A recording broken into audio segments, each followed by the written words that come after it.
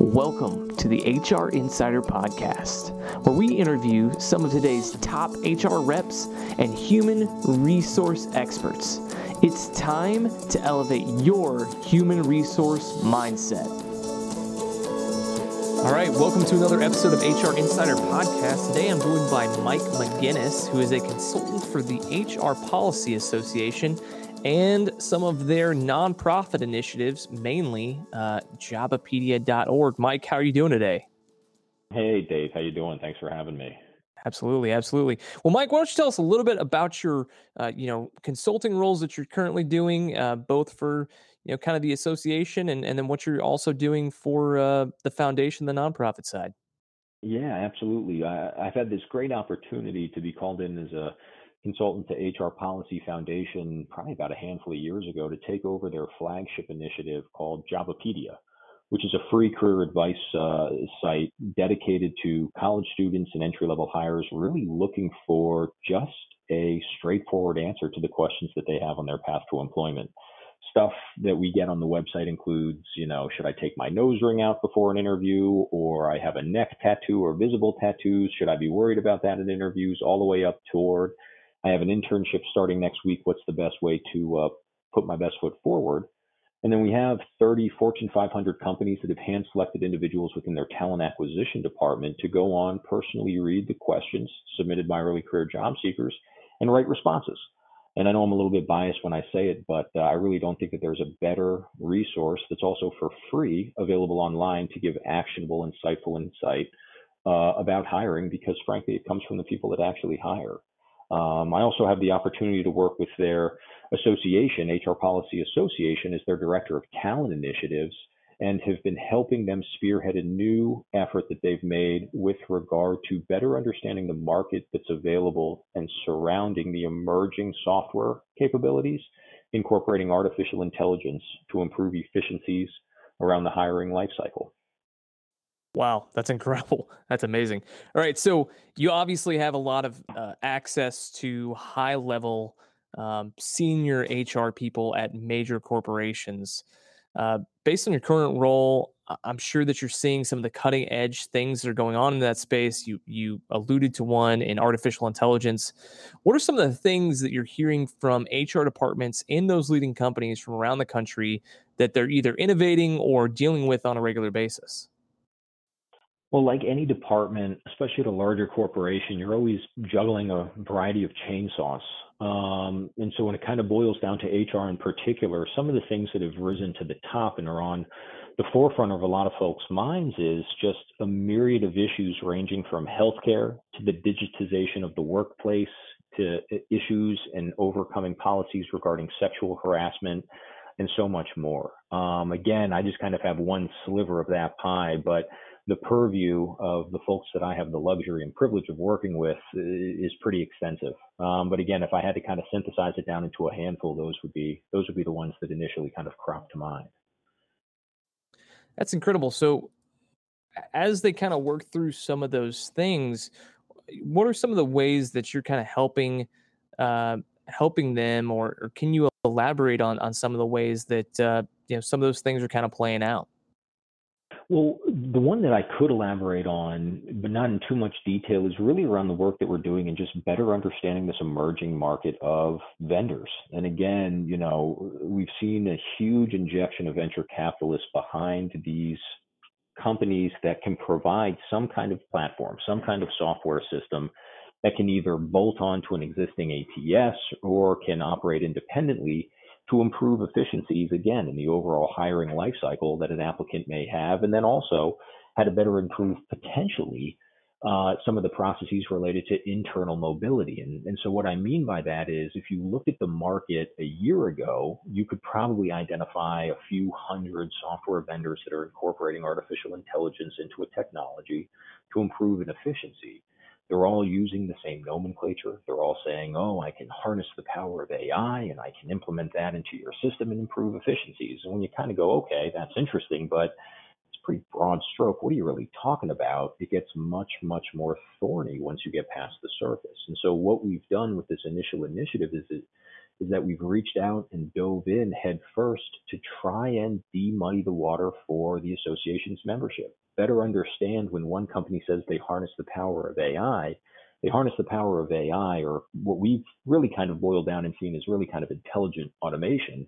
Once they've harnessed that, they're really helping a company with scheduling and communication. And that could mean scheduling interviews with an entry level candidate or an intern to alleviate some of that administrative burden off of what potentially could be a small hiring and recruiting team at one of these organizations.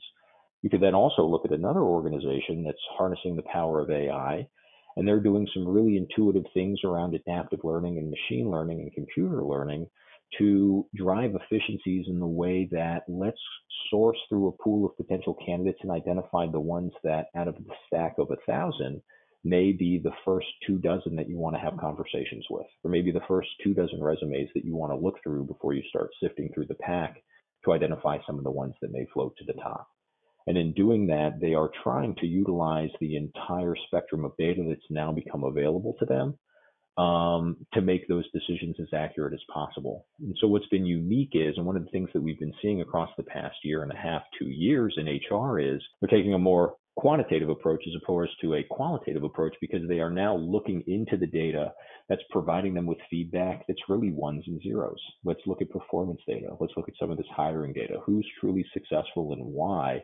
They're now accessing that in a much more intelligent way and utilizing it to make better decisions.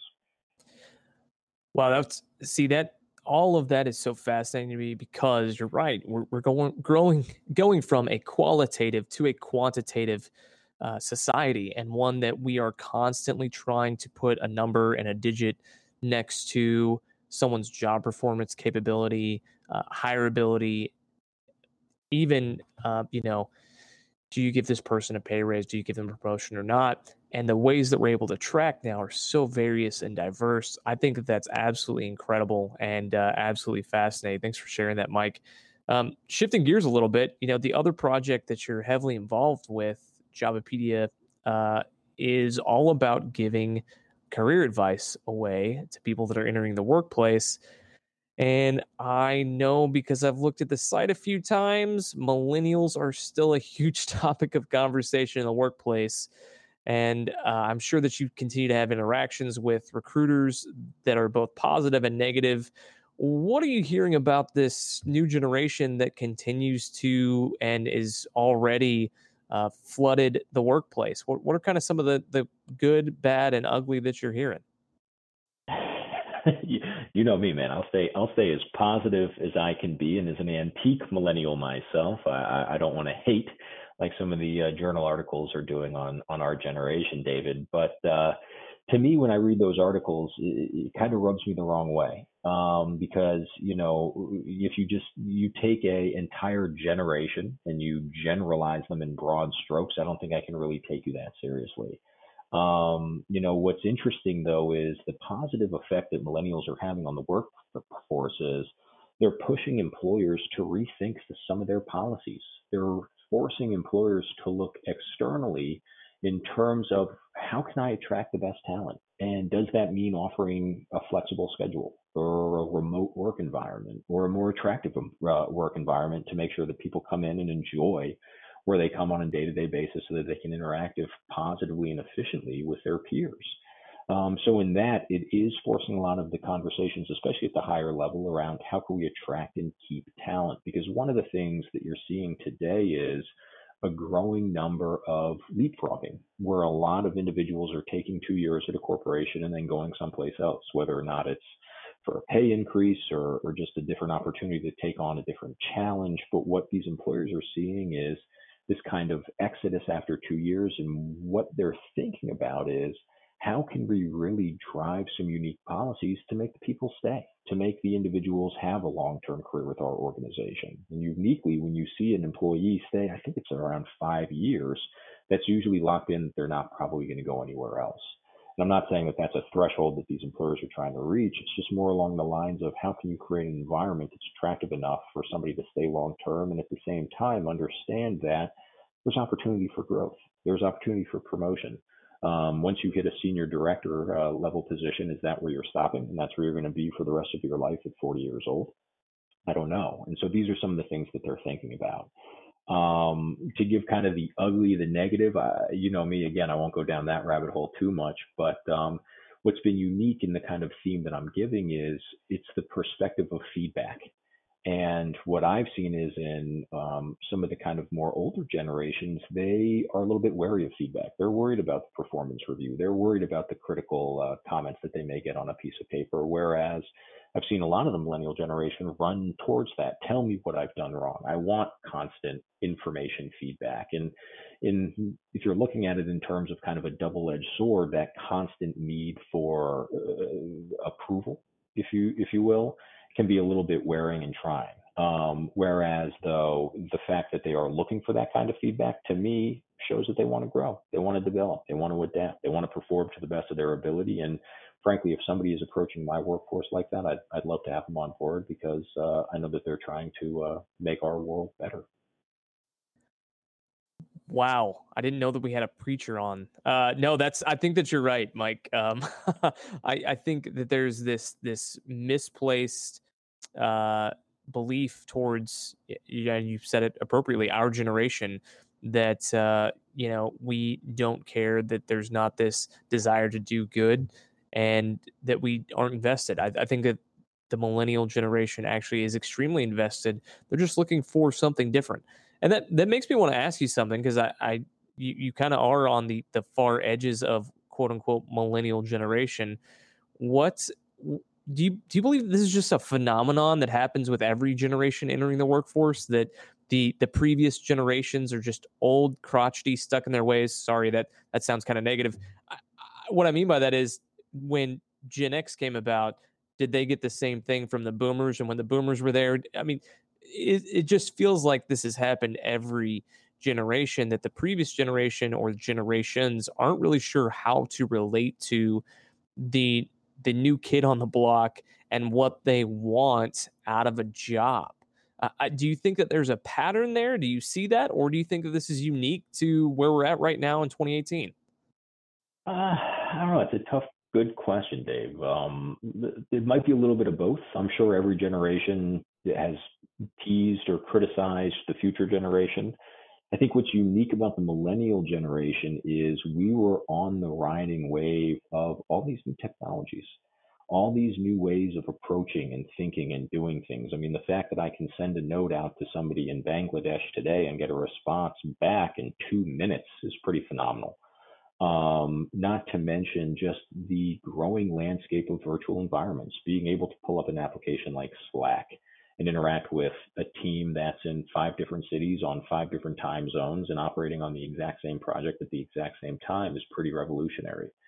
So, in terms of something like that, we are seeing this growing arc of a changing world and a changing workforce and a changing environment in terms of how work is getting done. And to kind of go back to what you had mentioned about the millennial generation, I was listening to or I was at a conference where Ron Fournier, the great journalist, I think he now writes for National Journal, does some freelance as well, but he followed the Bush and Clinton administrations. And what he was saying about the millennial generation, and one of his observations was 30, 40 years ago, if you saw a problem in your community, what's the first thing you do? You probably go to your state administrator, you go to your state representative, you go to somebody in your state house of legislation to see if something could be done. Whereas nowadays, millennials, with all the technology, with all the information at their fingertips, instead of 40 years ago shaking your fists at the person, most of the millennials just shrug their shoulders and go, you know what, I can figure out a workaround to make this right. And I may not have to go to government. I may not have to go to my state fed to work this out. And so that's the other unique take is a lot of the millennials put some of this stuff on their shoulders. And they say, if I can make the world a better place, this is how I'm going to do it. And what's great in that is it's this spirit of entrepreneurship. It's this spirit of enterprise, of developing something new and unique. But at the same time, and again, I'm not diminishing any great ideas, sometimes a 22-year-old or a 21-year-old just simply doesn't have the experience or expertise on how to drive something like that home. Yes, you do have your rare instances, and yes, you do have your rare occurrences, but at the end of the day, being able to come together to collectively form a solution to a very difficult conundrum like what we're facing today with this digitization of the workforce is truly fascinating. And I think, it'll be unique to see how this all kind of pans out across the next 5 and 10 years. All right, I'm going to stop Mike right there. We'll get back to him in just a second. In the meantime, I'm going to bring you a word from our sponsor. This episode of HR Insiders is brought to you by PC Housing. PC Housing caters to business travelers and their families by providing tailored temporary housing solutions that are less like a corporate apartment and more like a home. With anytime check-in, flexible lease terms, and personalized welcome grocery packages for their guests, PC Housing provides the amenities you need to be at your best. This month only, make a reservation of 30 or more days with PC Housing and receive a $400 American Express gift card free. You can take advantage of this great offer by going to our website, hrinsiderpodcast.com. That's hrinsiderpodcast.com. Relax and know PC Housing backs its services with the risk-free PC Housing Guarantee. If you're not happy, they'll do all they can to make it right or provide a refund immediately. PC Housing. Stop searching, start booking. Now, back to Mike. Yeah, wow, man. I've loved everything that you've said so far, Mike. That's shocking. All right, so are you ready for our rapid fire questions? This is what we ask everyone at the... I am not. I am not ready for these rapid fire questions. I've heard these. I listened to them, and I am very nervous, so I will do my best. But judge away. These are all opinion based, so you can have fun with them. But they definitely give us all an insight into you, which is always interesting to talk to successful people like yourself and to hear what's helped you get there. So, first question is, what's the best business advice you've ever received? Invest in yourself and try and be as autonomous as you can be in whatever work environment you're within. And the other one that I'll also say is first impressions really do go a long way. And I thought it was an anecdote that my grandmother had provided to me, but it's actually carried true. And why I think that third one is uniquely important is if you make a good first impression and you screw up a little bit later on down the line with that client, with that individual, they'll cut you some slack. Oh man, Mike was having a bad day. Give him a break. I know he's a really strong individual. He'll get this turned around. Whereas if you give a bad impression and you screw up a couple of weeks later or a few years later or months later, usually that person's going to go, I knew it. This was a no good person. And this just proved my initial thought. So again, on those first impressions, do everything that you can. And I think in today's, work environment, the more respectful, attentive, and conscientious you can be, the better first impression you're going to give. If you can show that you care about the conversation, if you can show that you have some vested interest in the discussion, it's going to go a long way. That's good. That's really, really good. All right. This is the one that I love asking and everyone hates responding to. What's something you're spending too much time on right now? No, I got a few projects running, and my wife went out and got a puppy a couple of weeks ago. So I'm spending a lot of time with Coco, and she's been taking up a good amount of my time. But I guess that's better than having a third child in my eyes, because I do love my little two babies, but they are a handful. So I guess I'm spending too much time with my little pupper Coco, French bulldog. With a blue fawn, and she's adorable. So that's awesome. That's awesome. All right. So what do you need to spend more time doing? All the other projects I'm leaving behind because I'm sitting with Coco. No, I'm joking. Some more time doing, I think what I need to do a better time doing is giving myself a chance to breathe. And it goes into the work-life balance. Like I mentioned, I do have a lot going on, a lot of projects running. Some of them are kind of coming to conclusion, which is phenomenal to see. But working 7 days a week for 12 to 14 hours, and then kind of when you finish up, you go in and you do the family life. You really don't leave time for yourself.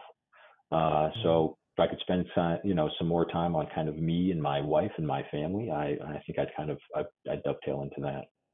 Yeah, love that, man. Love that. Well, all right. So easier one. What's the best book you've read that's helped you in your career? Early on in my career, I'd recommend Joe Navarro's book, What Every Body is Saying. And it's a really good take on nonverbal cues.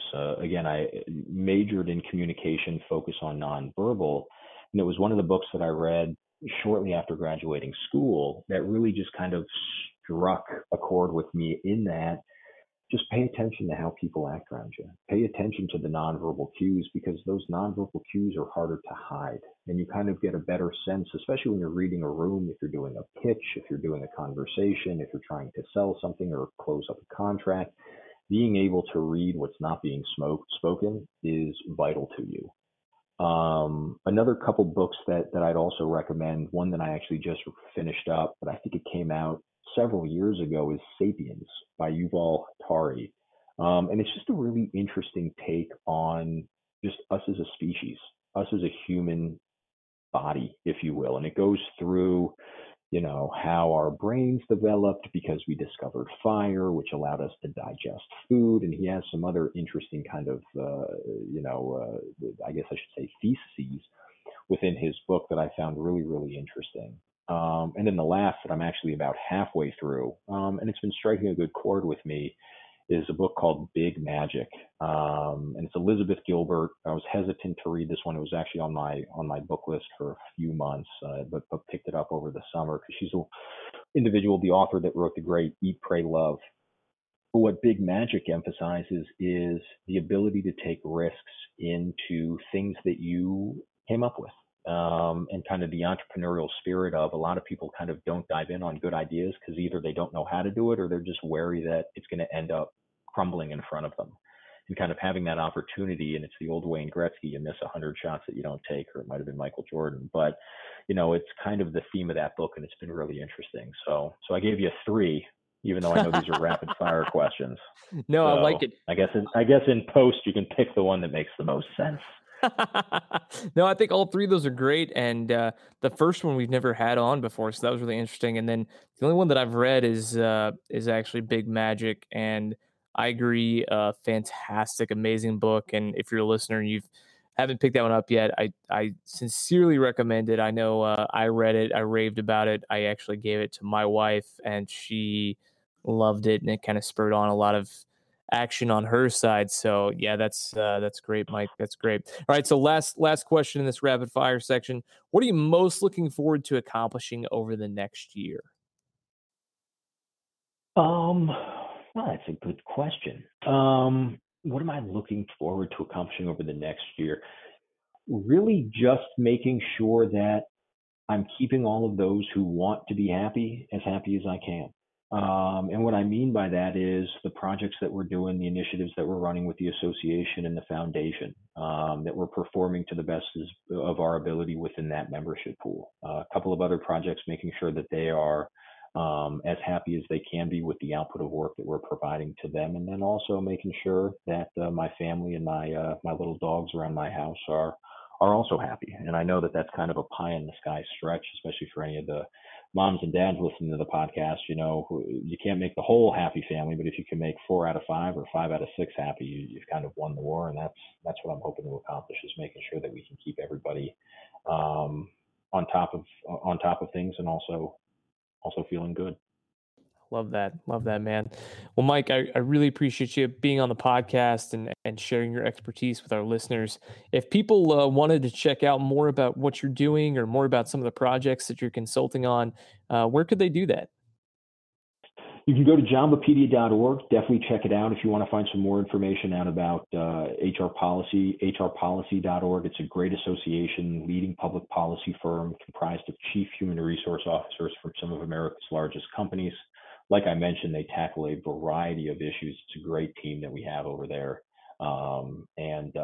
Yeah, they can look that up. And as always, you can look me up, Mike McGinnis. I'm on LinkedIn. Always happy to connect with anybody via the messenger. And you can always shoot me an email, mike@jambopedia.org, or connect with me via LinkedIn, and we can connect offline. But otherwise, Dave, always fun chatting with you, bud. This is actually less structured and formal than we usually do it, so it's been a nice change of pace. But all joking aside, really, really appreciate you carving out time, and glad I could be helpful on your podcast. Yeah, thanks for jumping on, man. Thanks for jumping on.